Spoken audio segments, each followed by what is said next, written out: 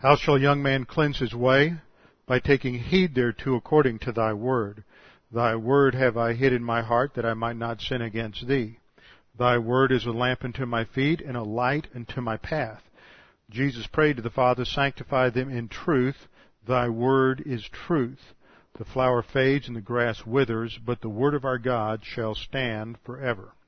Before we begin our study this evening, let's make sure we're in fellowship, so we'll have a few moments of silent prayer to give you the opportunity to use 1 John 1 if necessary, but everybody looks so nice, and I can't imagine anybody needing to use 1 John 1:9 tonight, but we'll give you that chance anyway.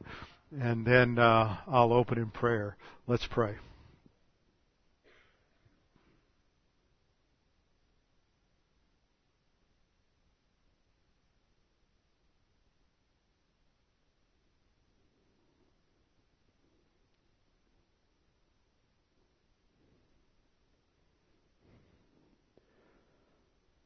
Father, again, we thank you for this opportunity to gather together to study your word, that it is your word that you use to, under the ministry of God the Holy Spirit, to mature us, to bring us to spiritual adulthood, to teach us how to think as you would have us to think. Father, we live in a time and an era not too different from most other times and eras when the world around us is dominated by false thinking about so many different aspects of life that is predicated upon shaky foundations, based upon thinking that is contrary to your word, and too often and too much of the time our own thinking has been wrongly influenced by the cosmic system. Now, Father, as we study this touchstone area of creation, which is at the foundation of so much of thought, we pray that you would help us to see its implications and its importance for our own lives, our own thinking, that this is not simply some academic exercise, but is to give us a greater understanding and appreciation of all that you have done and provided for us. We just pray these things now in Christ's name. Amen. We are continuing our study in Genesis, and we're marching along at a rapid rate where we are now in Genesis chapter 1, verse 2. Genesis chapter 1, verse 2. And a couple of classes back, we began to answer 4 key questions.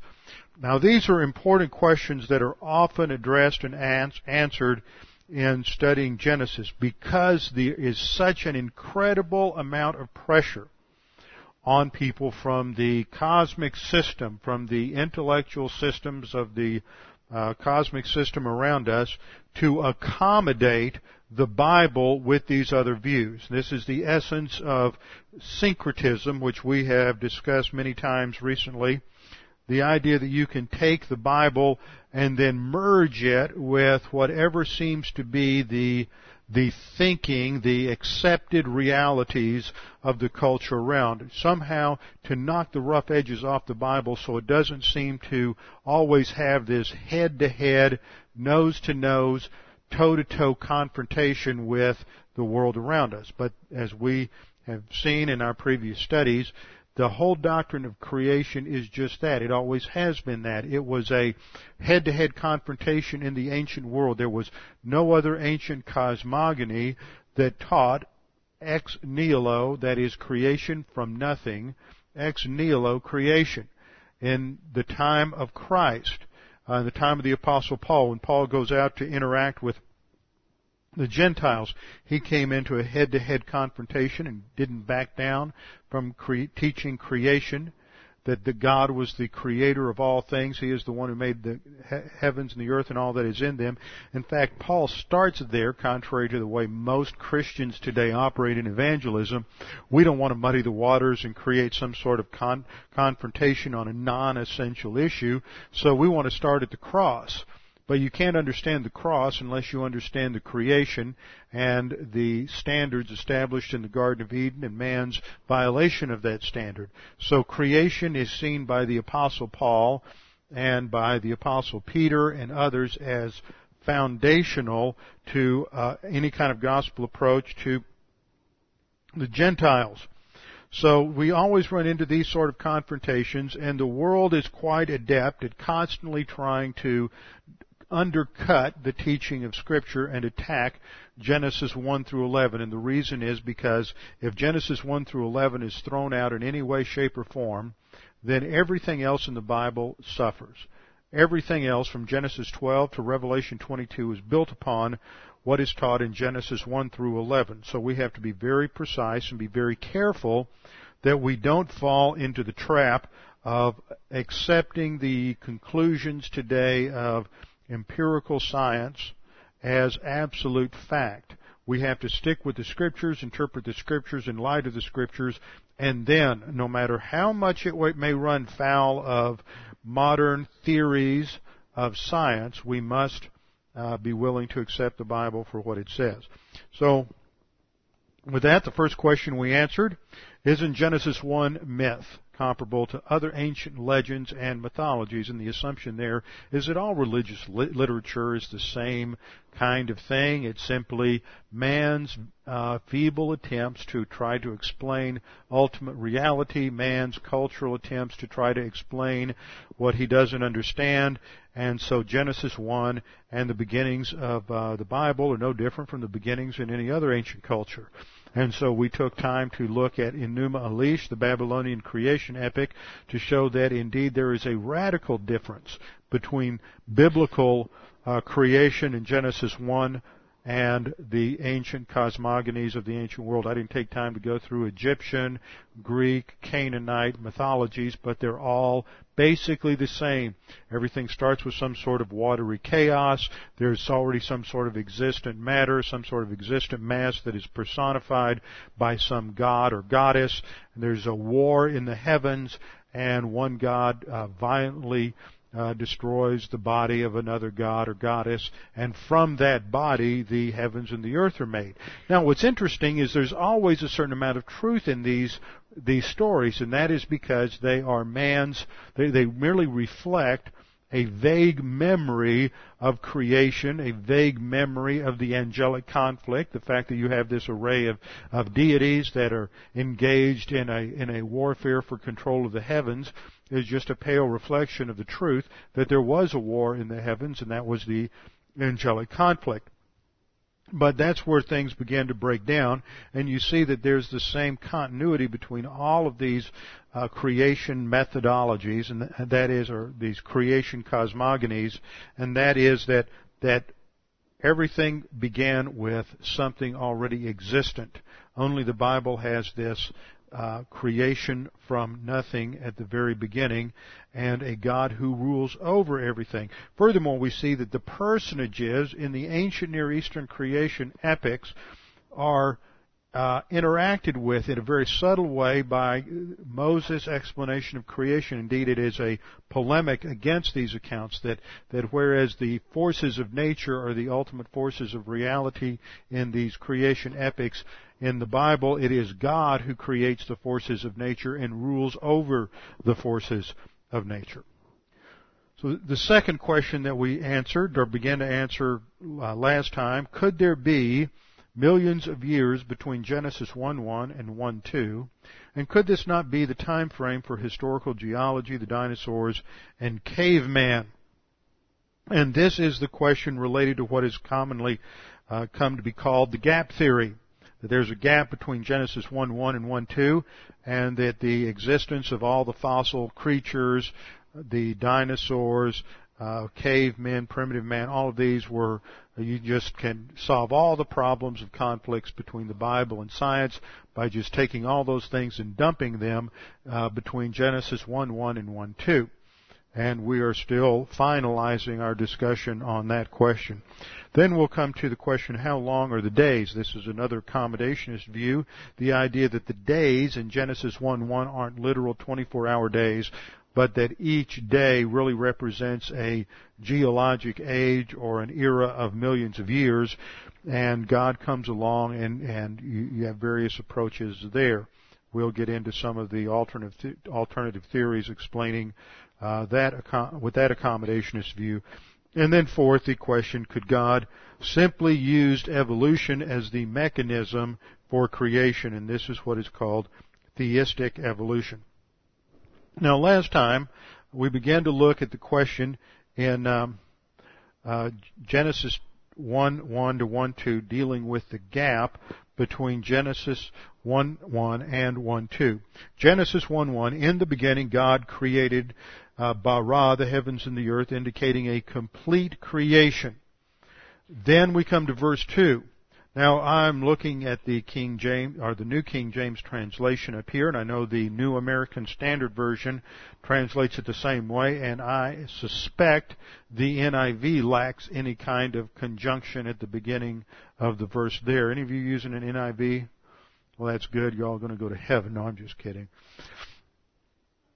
One of the things I did do on vacation, see, I don't just let my mind veg out. I was reading a new book on hermeneutics by a scholar, a professor at Masters Seminary called Evangelical Hermeneutics, the New and the Old. And he has some excellent information in that book. It's a great tool that any pastor should be reading.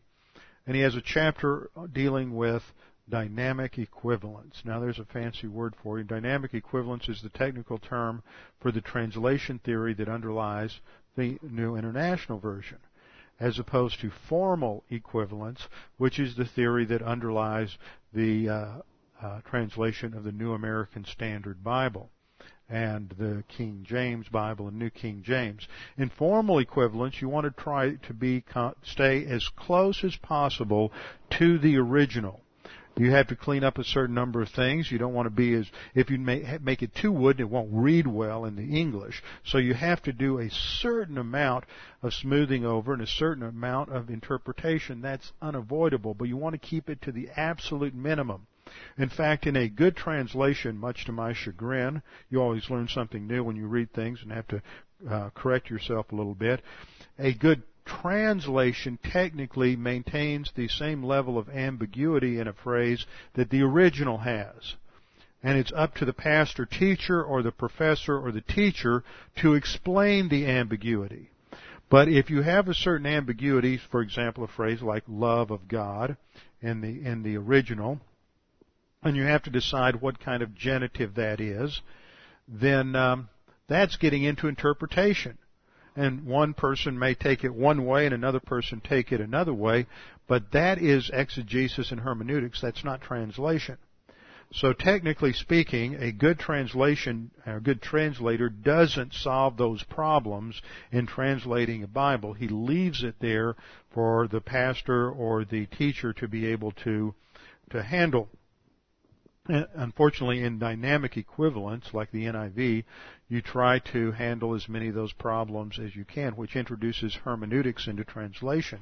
And you start interpreting what the Scripture says, and I can't give you many examples right now. I know that in 1 Corinthians 3:1, the author clearly interprets, instead of translating sarkikos, flesh, which is what the word actually means, fleshly or carnal, he translates it worldly because he has a crummy theology related to anthropology and the makeup of the sin nature. So see, if your translator has bad theology and he starts interpreting in the process, then you end up with translations that communicate poor, anemic theology. So one of the things you do see is that there is a failure in almost every translation to stick with the original language here, where verse 2 begins with a conjunction. Verse 2 in the Hebrew begins with a conjunction. Like I said last time, at the risk of boring everybody to tears, we have to deal with some extremely technical Hebrew exegesis here. It starts with a conjunction, then a noun, and then a verb. But this is not the standard Hebrew sentence structure. Standard Hebrew sentence structure is conjunction, verb, and then noun. So when you have conjunction noun, this introduces what is called a disjunctive phrase. That means you're introducing a new topic, something that is different from the previous topic. So this can be translated but, or in some ancient Latin translations was actually translated however, with the Latin word autem. So there is a contrast. Now, I have spent the last 3 weeks wading through pages and pages. I've spent years on this subject, but pages and pages of new lexical data and syntactical data. You can't believe how much ink has been used discussing the problems of Genesis 1:1 and 1:2. And so I have tried to crank through a lot of stuff and summarize as much material as possible because there is just a tremendous amount to wade through. But in the looking at this, one of the issues is whether or not verse 2 which consists of 3 circumstantial clauses, and the earth, or but the earth, was without form and void, and darkness was on the face of the deep, and the Spirit of God was hovering. Those are 3 circumstantial clauses. Now, a circumstantial clause describes the circumstances surrounding the action of the main verb. This sentence is not an independent sentence, it is a dependent sentence, but the question then becomes, is it dependent on the first verse or on the third verse?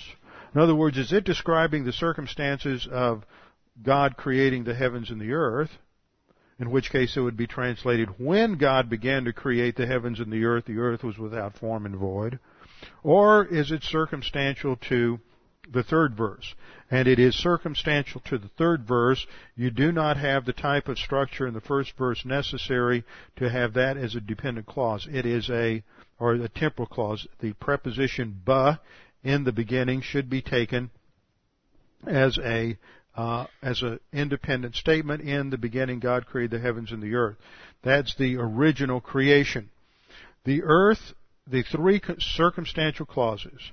But the earth was without form and void, and darkness was on the face of the deep, and the Spirit of God was moving, fluttering over the face of the waters when God said. Those 3 clauses describe the conditions existing on the earth when God first spoke on day 1. So the 3 circumstantial clauses describe the conditions that existed on the face of the earth on day 1. Now, I made the point last time that God is perfect, His work is perfect, and based on Deuteronomy 32:4, Matthew 5:48, then what comes from the hand of God is perfection. God does not create a chaotic mess. Now, one verse I did not look at last time is in Isaiah 45:18. But before we get there, I want you to look at the overhead and give you the idea of what's going on here. You have various stages of creation. You have an initial earth, which is also comparable to Eden, the garden of God, which is mentioned as the place of the throne of God in Ezekiel chapter 28, where it talks about the cherub, the anointed cherub, which is Satan, who was cast out of Eden. Now, what Eden is that? The description in Ezekiel 28 doesn't fit the description of Genesis chapter 3. It is not Eden, the garden where man is placed, east of Eden, but it is the location of the throne room of God. So God seemed to have a throne, a center point on planet Earth. I don't have any, the circle, the black circle, represents the creation of the time-space universe. That is the heavens. There are no stars there. The reason I say there are no stars there is because stars are not mentioned until you get down to verse 15, where you have, with reference to, down on verse, where am I?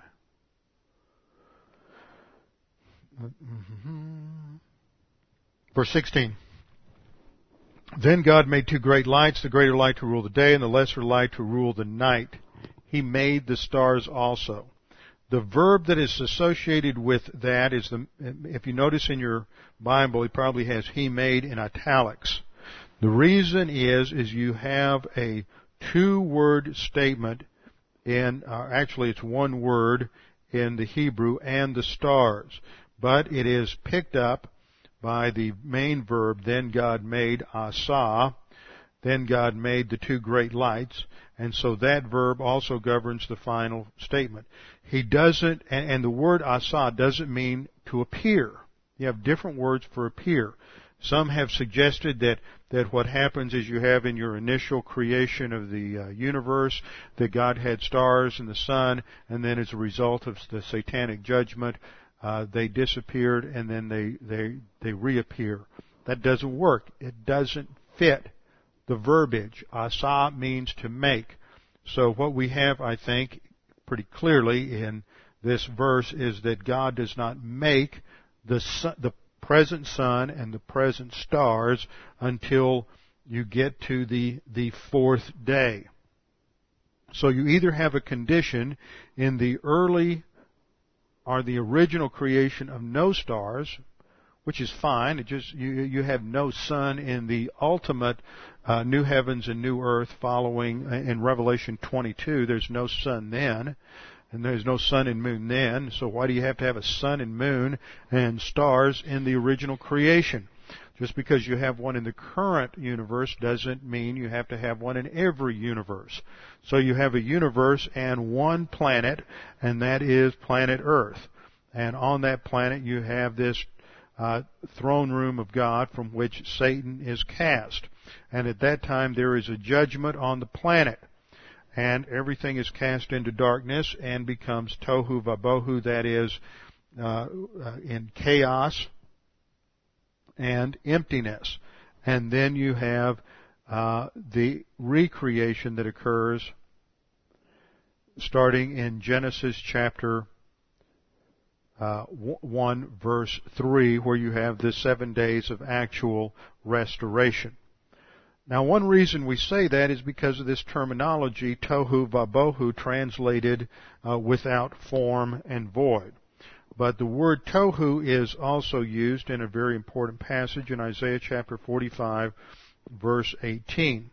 And there we read, "For thus says the Lord, who created the heavens. He is the God who formed the earth and made it. He established it and did not create it a waste place." Notice you have you can even tell this in the English. You have all three words for creation, or three of the four actually, in verse 18. Who created the heavens? Bara. He is the God who formed, Yatzer, the earth, and made it, Asa. He established it and did not create it, Bara, a waste place, Tohu. So we have a specific statement in Isaiah 45:18 that God did not create the earth a waste place. He did not create it without form. Actually a waste place or a chaotic waste.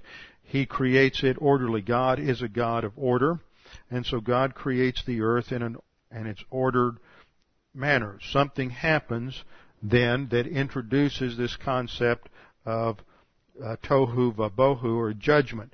And I referred to verses such as Jeremiah 44:23-26 and Isaiah 34:11 to show that this terminology is always associated in the Old Testament with a judgment from God.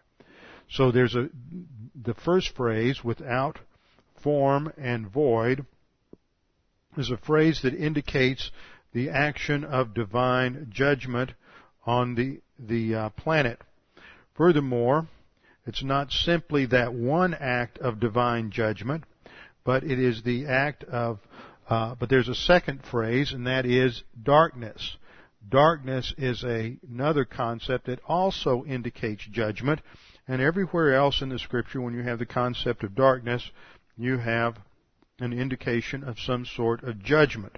For example, there's darkness over Egypt in Exodus chapter 10, verses 21-23. Joel 2:2 talks about the day of the Lord, the day of judgment at the end of the tribulation, being a time of darkness and gloom. There's darkness on the earth when Jesus is judged for our sins. In John 3:19, this is a judgment that light has come into the world and men love darkness rather than the light. Darkness always has this negative connotation of something associated with evil and with judgment. And then the third phrase that the Spirit of God was, the third phrase has to do with the word deep. Darkness was on the face of the deep. And this is the word Tiamat, and that is also associated with something judgmental. In fact, if you look at the Greek Septuagint translates it with the Greek word abyssos, which is where we get our English word abyss. And everywhere you see abyss in the Scriptures, this is the place where the angels are sent for punishment. So, all of this terminology works together to present an image of judgment on the earth. It's not just one phrase. It's not just tohu vabohu. It's not just darkness. It's not just deep. It is also this concept that there of all three of them working together. Now, another thing that comes across in this particular passage is that there's a certain play on words that takes place here. A certain play on words that would not be evident except in the English. For example, bohu. Bohu is a cognate. Let me put this up on the overhead here. In the phrase tohu vabohu, the word bohu is a cognate of the Assyrian word bahu. Bahu was the personification of chaos and disorder in the Assyrian pantheon. Bahu, this demonic personage in the Assyrian pantheon, is frequently associated in the literature with Tiamat. Remember, Tiamat is a name that is etymologically related to the Hebrew word tehom for deep.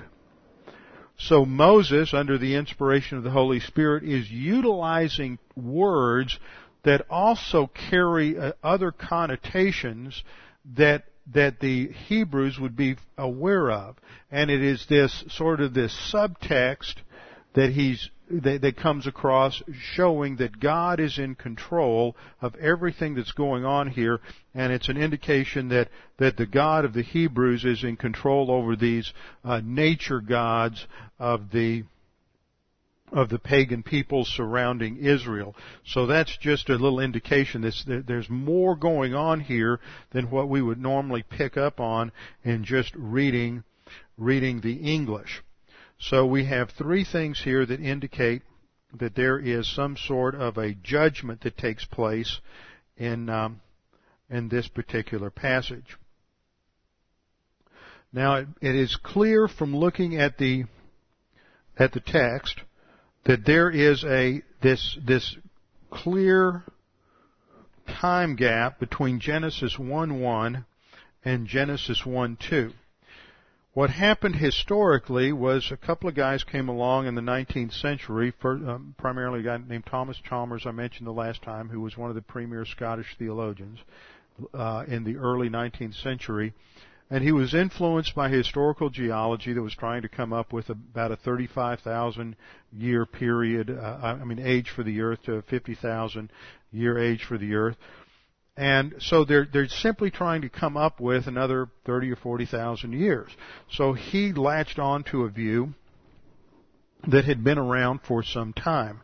And since we covered the last lesson, I've gone back, I've done a lot more research and worked through some things. And the idea that there is a gap between 1:1 and 1:2 goes back to at least the time of Christ, and based on certain Talmudic renderings, I think a fair case can be made that it goes back to the Mishnah, which predates Christ. The idea that in several of these translations, for example, in the Targum of Onkelos, which was a midrash, that was written in the 2nd century A.D., this Targum of Onkelos translates Genesis 1:2 in this contrastive way with Genesis 1:1 and indicates there is a gap between 1:1 and 1:2. Not only do you have the Targum of Onkelos, but you have various other writings in the early church fathers. For example, Clement of Rome, who writes at his time really overlaps the Apostle John. He writes at the end of the first century. You have Clement of Rome, you have Origen in the late second century, early third century, and Tertullian. All mention, all translate Genesis 1:1 and 1:2 in this contrastive way, indicating a gap between 1:1 and 1:2. Furthermore, in various rabbinical commentaries, even though they're very mystical in the way they apply the text, they couldn't get where they're going if they didn't assume a gap between 1:1 and 1:2. So the idea of a gap goes back into at least the early rabbinic period predating the time of Christ and can be traced throughout the early church and on into the medieval period. But the fact that there was a gap there was simply this to explain the fall of Satan and the introduction of evil. It is not an indication that there are vast time frames like millions or billions of years as demanded by modern evolution. In fact, there's no indication of how long this time was. You'll often find people who say, well, it was millions or billions of years, but as I keep saying, the only reason we come up with millions and billions of years is because that is what science seems to suggest. But if it weren't for science, nobody would be putting that kind of a time frame in there, and I think the dating methods of science can be and are being challenged. There are problems along the many different ways, along with radiometric dating, carbon-14 dating, and yet there are many other things that seem to suggest a young Earth. Now, one of the basic problems, though, that I think is most telling is the theological problem, and that is related to an understanding of 1 Corinthians 15, 21, and 22. And I want to go over this again. It crops up again and again and again, where people want to, if you have any fossils before Genesis 1:2, to create a fossil, something has to die. 1 Corinthians 15:21 says, "For since by a man came death, by a man also came the resurrection of the dead." This is a clear statement because the word death there is without the article, which means it's a qualitative use, which refers to death in principle. That death in principle comes by a man. That means whatever else you can say about the rebellion of Satan, they did not die spiritually. You can't apply the word death to whatever happened to the demons when they rebelled against God. You can't apply the concept of death to anything prior to Genesis chapter 3 when Adam eats from the fruit of the tree of the knowledge of good and evil, because it is by a man that death came. Now, when we take that verse and we have to connect it to Romans chapter 8, many people think that this only affected the human race, but Romans 8 tells us that Adam's sin not only affected the human race, it affected the entirety of creation. Paul makes the statement starting in Romans 8:18, "For I consider that the sufferings of this present time are not worthy to be compared with the glory which shall be revealed in us." So he's building a theology of suffering. And then he explains what he means. He says, "For the earnest expectation of the creation eagerly waits for the revealing of the sons of God." Now that refers to the fact that we as believers in the Lord Jesus Christ will be manifested in full glory as the bride of Christ at the second coming of Christ. It is at that time that the curse is rolled back. It is at that time that the lion will lie down with the lamb. It is not until then that there will be a world without military conflict. It is not until then that the swords will be beaten into plowshares and the spears into pruning hooks, and man will learn war no more. It is not until then that the curse starts to get rolled back. So between Genesis 3 and the second coming of Christ in Revelation 19, there is going to be war, and there is going to be misery in the whole creation. Verse 20, for the creation was subjected to futility, not willingly, but because of him who subjected it in hope, because the creation itself also will be delivered from the bondage of corruption into the glorious liberty of the children of God. So the point in verse 21, we'll just work backwards from 21 to 20, is that the creation isn't delivered. The creation doesn't experience the benefits of redemption until the sons of God are made manifest at the second coming of Christ. This indicates that there are clear ramifications to nature, to creation, as a result of Adam's sin, so that the curse that applies to creation and to nature, to the physical reality, is not reversed until the second coming of Christ.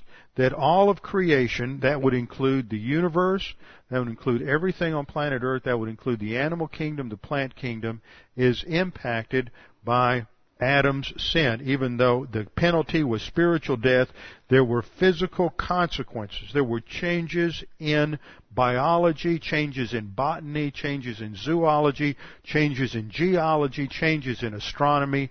All of the natural realm, all of the physical material realm was changed. One or two examples: the serpent changes its structure. It's now going to crawl.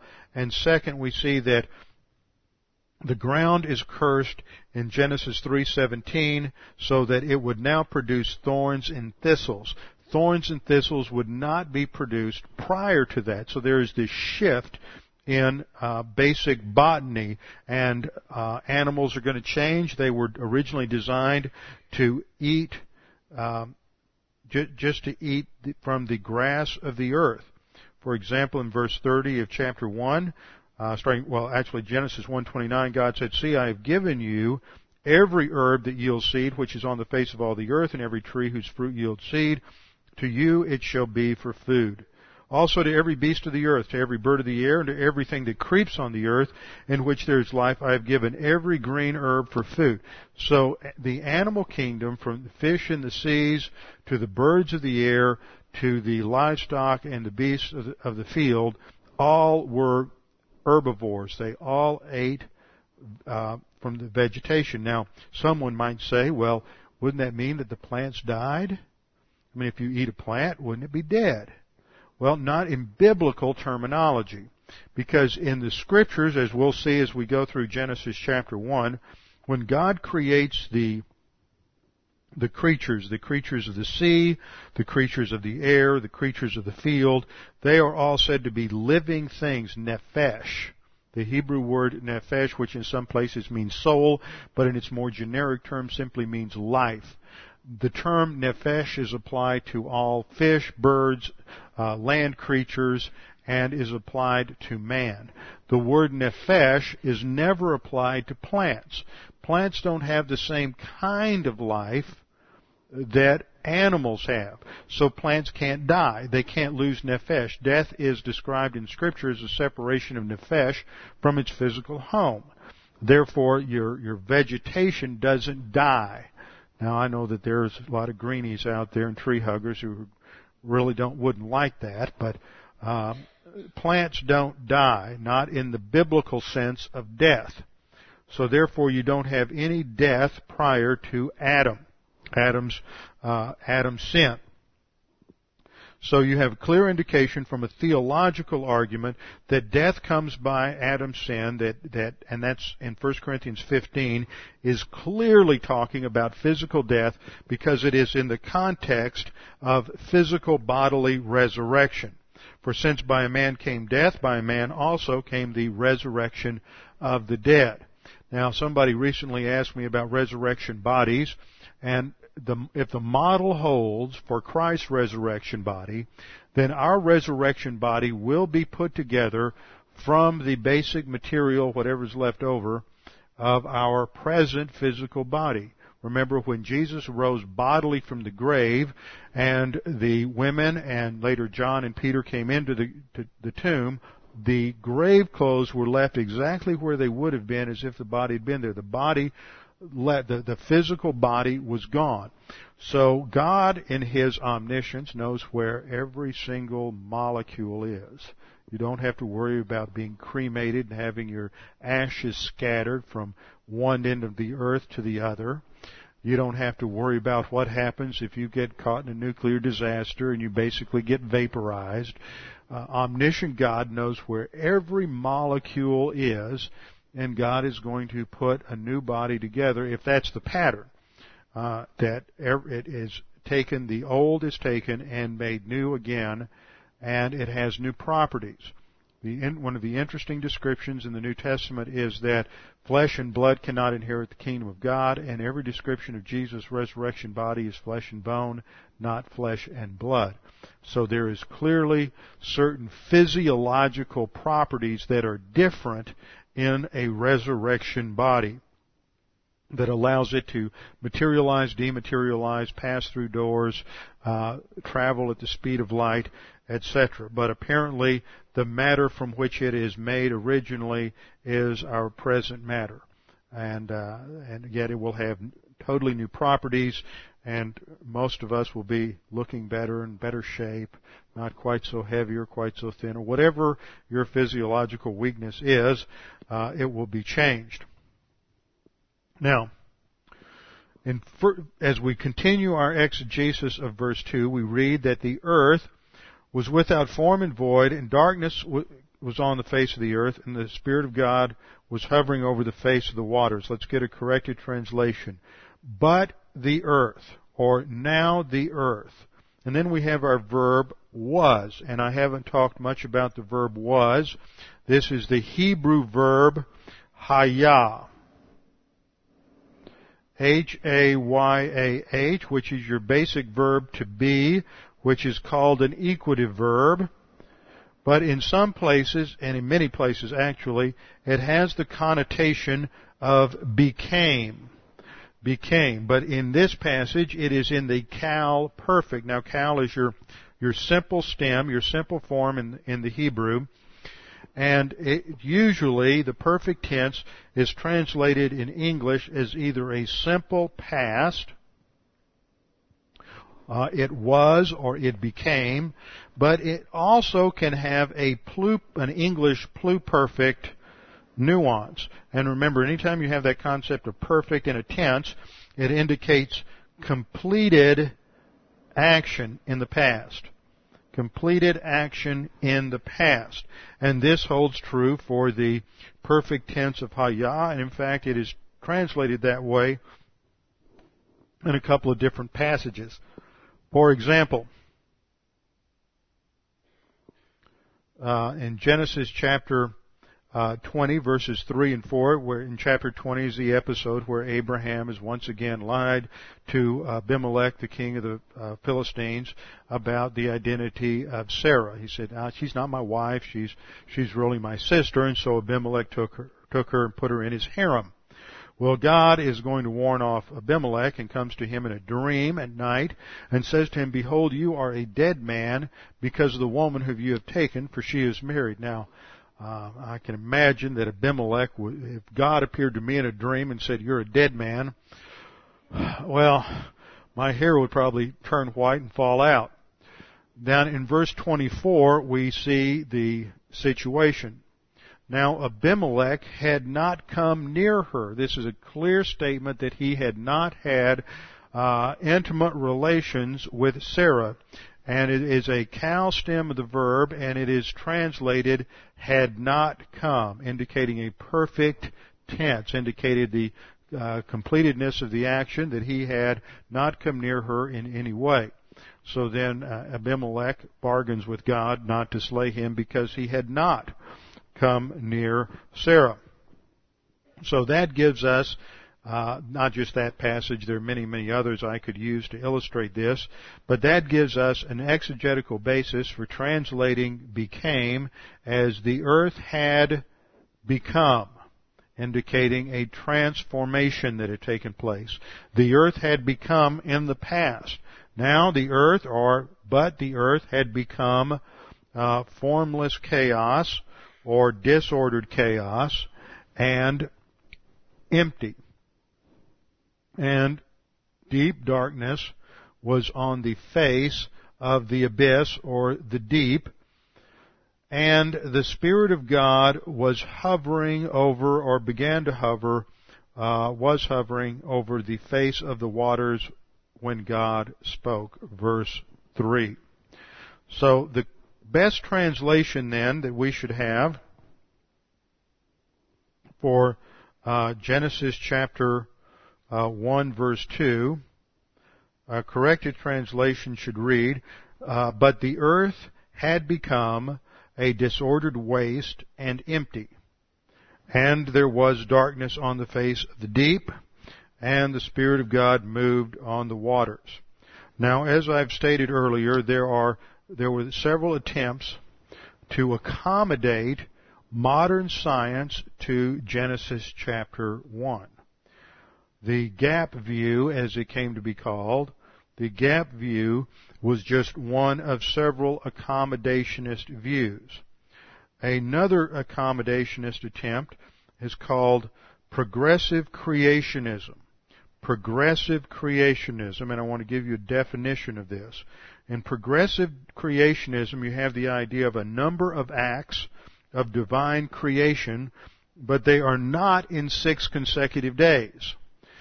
In one form of progressive creationism, you have one created day 1, and then you have, let's say, 1,000,000 years, and then you have another act of creation, then you have another, let's say, 2,000,000 years, and then you have your 3rd day, and then you have another 1,000,000 years, and then you have your 4th day, and then another 1,000,000 years, and so on. You get the idea. The 6 days of creation are separated by millions of years, and in that view what happens is that after each created act, there is a period of time where diversification or evolution takes place. This is called progressive creationism, and then another view that is inserted here that's somewhat similar is the day-age view, where each day is not a literal 24-hour day, but each day may be 2 or 3 million years long. Days would not be a precise 24-hour term. So day 1 lasts a couple of million years, day 2 lasts a couple of million years, day 3 lasts about 4 million years, and so on, and that way you can accommodate Genesis chapter 1 to historical geology. Now, one complaint that I have heard, or one comment that I have heard, which really doesn't bear up to inspection, is the idea that if you take a young Earth position, that you will never be able to effectively witness to any geologists. Well, I beg to differ. First of all, I know geologists who do not believe in the lengthy ages of historical geology. So that just indicates that if you're having trouble witnessing, and this is an issue with a geologist, he's just negative. You know, that would be like saying, well, Paul, you shouldn't talk about God creating. And to those Greeks in Acts 14, just talk about the cross. He never even talks about the cross. He focuses on God as creator, and they turn their back on him. In Acts 17 in Athens. The problem is that you can't assume that geology's conclusions, modern historical geology, has accurate conclusions. But this is what happens, is that certain people, feeling the pressure of the conclusions of historical theology, try to accommodate the Scriptures to that view. For example, one well-known theologian who used to teach out at Fuller Seminary when he was alive, E.J. Carnell, Edward John Carnell, made the statement, since orthodoxy has given up on the literal day theory out of respect for geology. This was part of his statement. Since orthodoxy has given up on the literal day theory out of respect for geology. See, that statement makes it clear that the issue isn't exegesis, it's not Hebrew grammar, it's not linguistic evidence. The reason that Genesis 2 and the literal 24-hour day view is rejected is because of pressure from geology. So various folks have done that, and Bernard Ramm was one who took a progressive creationist view. Today, a man who is popularizing this on, I think he's on the Trinity Broadcasting Network and a number of other shows, is a man named Hugh Ross, and also a very solid evangelical by the name of Norm Geisler. And I knew Dr. Geisler Dallas, and he's a very strong advocate of inerrancy of Scripture, but I completely and strongly reject the idea that a person can consistently hold to the inerrancy and infallibility of Scripture and the doctrine of verbal plenary inspiration and hold to any form of an accommodationist theory.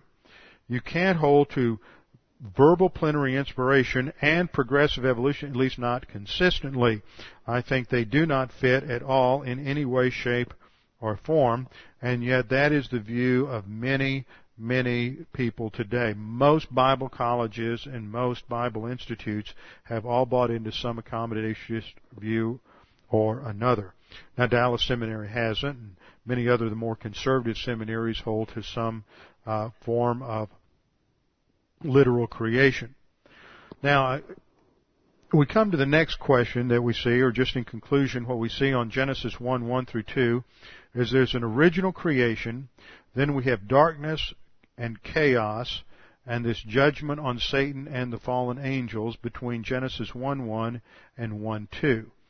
And then we do not have the right to insert into this period any kind of death, any kind of physical death, any pre-Adamic race, any fossils, or any stratification. See, what almost always happens, it doesn't always happen, and I don't want to accuse somebody of something that's not true, but it almost always happens that the more you try to stick everything between Genesis 1:1 or 1:2 or go to some sort of progressive creationist idea, the more you put an emphasis there, the less emphasis you have on the flood and the less of an impact the flood had on geology or on the planet. In fact, Hugh Ross completely rejects the idea that that the Noahic flood was worldwide. He says it was just a local flood, which shows a real misunderstanding and misreading of the text. Now, not everybody holds to a gap view or who holds to some sort of progressive creationist view has a local flood view of Genesis chapter 6 through 9, but many do. Once you get weak on this, it always impacts other areas of Scripture. And then you have the 7 days of restoration from Genesis 1:3 to 2:3. And this brings us to our next question, which is question 3, how long are the days? Are they 24-hour days, or were they longer periods of time? Now, some people suggest that they were these long periods of time, which is called the day-age view, and they go to passages like Psalm 90, verse 4, and 2 Peter 3:8. Psalm 90, verse 4 reads, "For 1,000 years in thy sight are like yesterday when it passes by, or as a watch in the night." Now, when Peter quotes it, he says, "But do not let this one fact escape your notice, beloved, that with the Lord 1 day is as 1,000 years, and 1,000 years as 1 day." So what these people want to do is come along and say, well, the 1 day, each day was equivalent to 1,000 years. I mean, if you're going to take it literally, you got to push it and say each day is only 1,000 years. That still doesn't work. They want to take this figuratively, that each day could be millions of years. But that's completely misreads both Psalm 90 and 2 Peter 3:8. The point in both of these passages is that God is timeless. God is eternal. Eternal means that God is not subject to time at all. God doesn't have days. God doesn't have anything like a day. God has one eternal present. There are successions of His creatures, but as far as God is concerned, He is eternal and He is timeless. Just as God's ways are not our ways, in Isaiah 55:9, God's days are not our days. This is not to be taken literally. It is a simple statement that God is timeless, and don't try to fit God's timing into our frame of reference. God is not a temporal being. When we come to the descriptions of the days in Genesis 1:3 through 2:3, we see that there are certain qualifications. For example, in verse 5, God called the light day and the darkness He called night. So the evening and the morning were the first day. Two things bear on the interpretation of day there. First of all, it's described as being evening and morning. Any reading of the text would suggest that that is the same frame of reference that you and I have. After one evening and one morning, it's the next 24-hour period. Furthermore, the Hebrew word for day is the word yom. Y-O-M.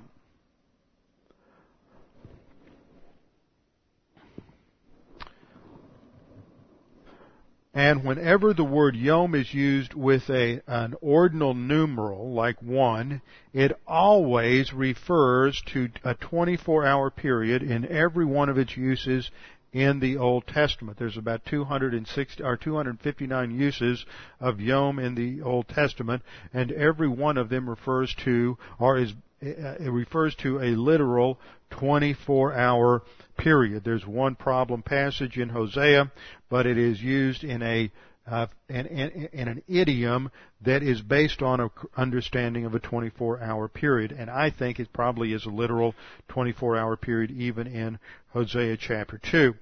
So the term morning and evening always qualifies it.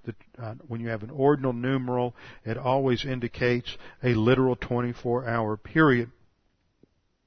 Now, some suggest that the term morning, which is the Hebrew word boker, B-O-Q-E-R, that the Hebrew word boker is not a literal term, B-O-Q-E-R, that can also mean a broad period of time. However, boker is never used metaphorically. Of the 205 times that it is used in the Old Testament, there is not one single instance that it is used in a figurative or metaphorical way. If you look in the Hebrew dictionaries, they do not list any figurative or metaphorical meaning for boker. So you can't try to make this figurative. It is a literal morning. Furthermore, there's another contention made. If you look at verse 4, chapter 2, Genesis 2, verse 4, we read, "This is the history of the heavens and the earth when they were created in the day that the Lord God made the earth and the heavens." And there the word day does not refer to a 24-hour period, but in Genesis 2:4, day equals the entire week.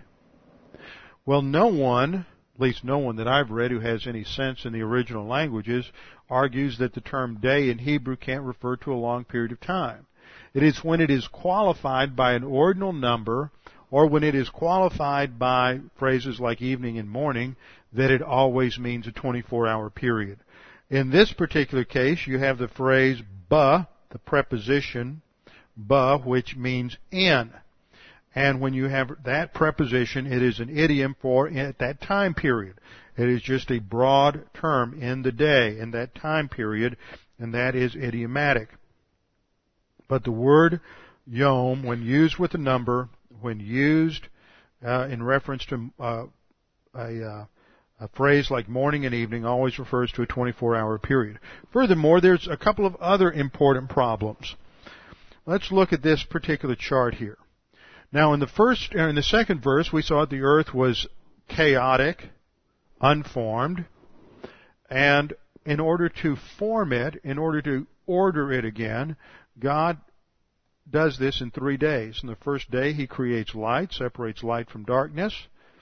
Day 2, He creates the atmosphere, separates the upper waters from the lower waters. And on day 3, He restricts the seas, the dry land is apparent, He creates vegetation, and there's geographic separation. Then, in the second group of 3 days, He orders the emptiness, the bohu. He corrects that problem. And day 4, He has light bearers. Notice, Day 1 He creates light. It's not localized in a body. It's day 4 He creates the light bearers, the sun, moon, and stars. But the point I want to make here, we're going to see this chart several more times, but the point I want to make here is, when does God create vegetation? Day 3. When does the sun appear? Day 4. Does anybody notice a problem with that? Plants need photosynthesis in order to survive. So if these are longer than 24-hour days, if we're talking about a million years or 2 million years or 3 million years or even longer periods of time, then you can't have vegetation before you have the sun. So that's just a basic problem that breaks down the whole concept of either progressive creationism or the problem of the day-age view. And then we have Exodus chapter 20. Exodus chapter 20, where you have the Sabbath law given to the Jews. Remember the Sabbath day to keep it holy. Principle: 6 days you're going to work, and you shall labor and do all your work. That's the mandate. But the seventh day is the Sabbath day of the Lord your God. In it you shall do no work. You, nor your son, nor your daughter, nor your male servant, nor your female servant, nor your cattle, nor your stranger who is within your gates. Why? Why are we going to follow this pattern, God? Why can't we work all the time? Not that I'm going to buy into any racial epithets or racial slurs, but there's always been the connotation to Jews that they're hard workers, and they would say, why do we have to stop working? Why can't we just work 7 days a week and make more money? God says, because in 6 days the Lord made the heavens and the earth, the sea, and all that is in them, and rested the seventh day. There's a creation week pattern. Now, if those days aren't literal 24-hour days, then I just have to work. I can work for 6,000 years and rest in the 7,000th year. I can rest for 6 geologic ages and rest for the 7th geologic age. You see, if the days of Genesis 1 are not literal 24-hour days, then there's no meaning for the commandment related to the Sabbath obedience. So you have a tremendous breakdown in meaning of every place else where you have the fact that God made everything in 6 days. Furthermore, when this passage says that the Lord made the heavens and the earth, the sea, and all that is in them, that means that everything that's in the planet, everything, including the fossils, were made in that 6-day period. You can't throw the fossils before Genesis 1:2 and say that these fossils were created by by the judgment on Satan, and you have some sort of pre-Genesis 1:2 event because that preserved this, because what this verse says is everything, even the fossils, everything that is in the planet now was created, was made, asa, in that 6-day period. That's why you have this complete renovation that would have left nothing. If anything had existed previous to that, it would not have survived. Everything is completely overhauled and renovated in Genesis in Genesis 1 verses 2 through the end of the chapter in those 6 days. Now, the last problem that people raise is that the 6th day, well, there was just too much to do. Look at Adam had to name all the animals. It doesn't say that Adam had to name all the animals. He just named all the birds, the livestock, and the beasts of the field, not the beasts of the earth. So that is, some suggest that that's 3,000 different kinds. Some suggest maybe 500. But anyway, it is a doable number. It's not not thousands and thousands or tens of thousands. This is what happens on the 6th day. God creates livestock, the beasts of the earth, and everything that crawled. That took about 5 seconds or less. God created Adam. That took 5 seconds or less. God planted the garden. Once again, that took probably 5 seconds or less. So now we're up to the maximum 15 seconds. Then God had a conversation with Adam. We don't know how much he told him, but let's give him a couple of hours. So now we're up to 2 hours and 15 seconds. God brought certain animals to Adam. Well, that takes a little time, so as the animals come by, let's add 5 or 6 hours as he's naming these animals. Remember, Adam had capacities we don't have, so he could categorize. His brain was like a computer. He categorized, classified, and rattled off names very quickly. And so as it comes towards the end of the day, then Adam recognizes he doesn't have a corresponding mate, and God creates Eve. It can all happen in one 24-hour period very easily. And that brings us to our very last question, which is, what about creation through the process of evolution? And that's called theistic evolution, and that's for folks who don't want to think and who just want to buy the conclusions of evolutionary science without analyzing anything from a biblical viewpoint. And the thing is that no self-respecting evolutionist is going to have any respect for either theistic evolution, the day-age theory, progressive creationism at all. To a Darwinistic evolutionist, to a secular evolutionist, there is no reason whatsoever to introduce God into the equation at all.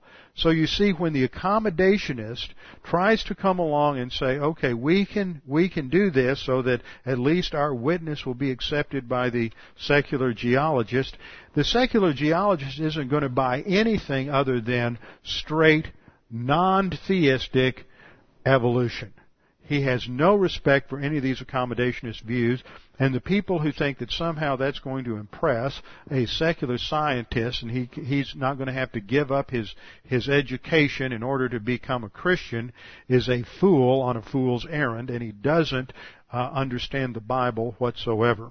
We'll come back and start looking at the first day of creation next time with our heads bowed and our eyes closed. Father, we thank you for this time to study your word. We thank you for the clarity of it and how it helps us to understand the purpose for mankind and his function in the angelic conflict.